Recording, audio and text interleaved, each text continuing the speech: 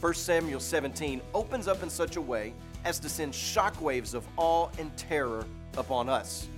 The belabored physical description of this man and his armor and his weapons is meant to accomplish one goal, and that is to put us into a fearful state of awe of this man named Goliath.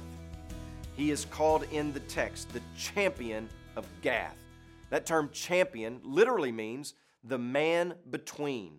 The champion would be the man who would go and stand between the two armies, the representative. And this representative of the Philistines was more than impressive, as we learned from his description.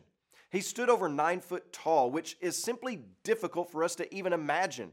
He wore an armored suit that weighed around 120 pounds. Add to that weighted shin guards, a javelin on your back, and a spear in your hand. The size of the spear is described for us, the shaft of it being bigger than a tire axle. No normal-sized man would be able to get his hand around it, and the tip of the spear weighing in at around 15 pounds. And this man thundered out from the army of Philistine, fearlessly making himself a bullseye for anyone. And he would shout to the Israelite army. And all of his words are meant to incite humiliation and shame upon the Israelite king and army. Did you not come out here for a fight? Well, here I am. Let's get with it. Are we not enemies and rivals? Am I not a pagan Philistine? Are you not servants of the great and mighty Saul and the God of Israel? What are we waiting on then? Choose a man for yourselves and let's get it on.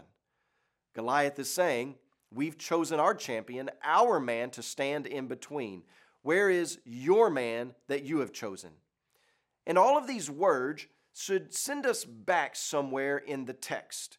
Hasn't the nation of Israel already chosen a man? 1 Samuel chapter 8, verse 19.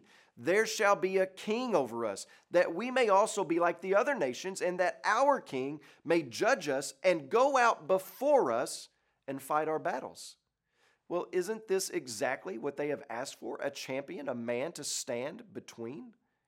1 Samuel chapter 12, Samuel reminds them in verse 13, and now, behold, the king whom you have chosen, for whom you asked, behold, the Lord has set a king over you. We are being reminded on the front end of this great episode of the foolishness of the people in selecting for God a king for themselves. May we not be so quick to tell God what it is we need before we ask Him what He thinks.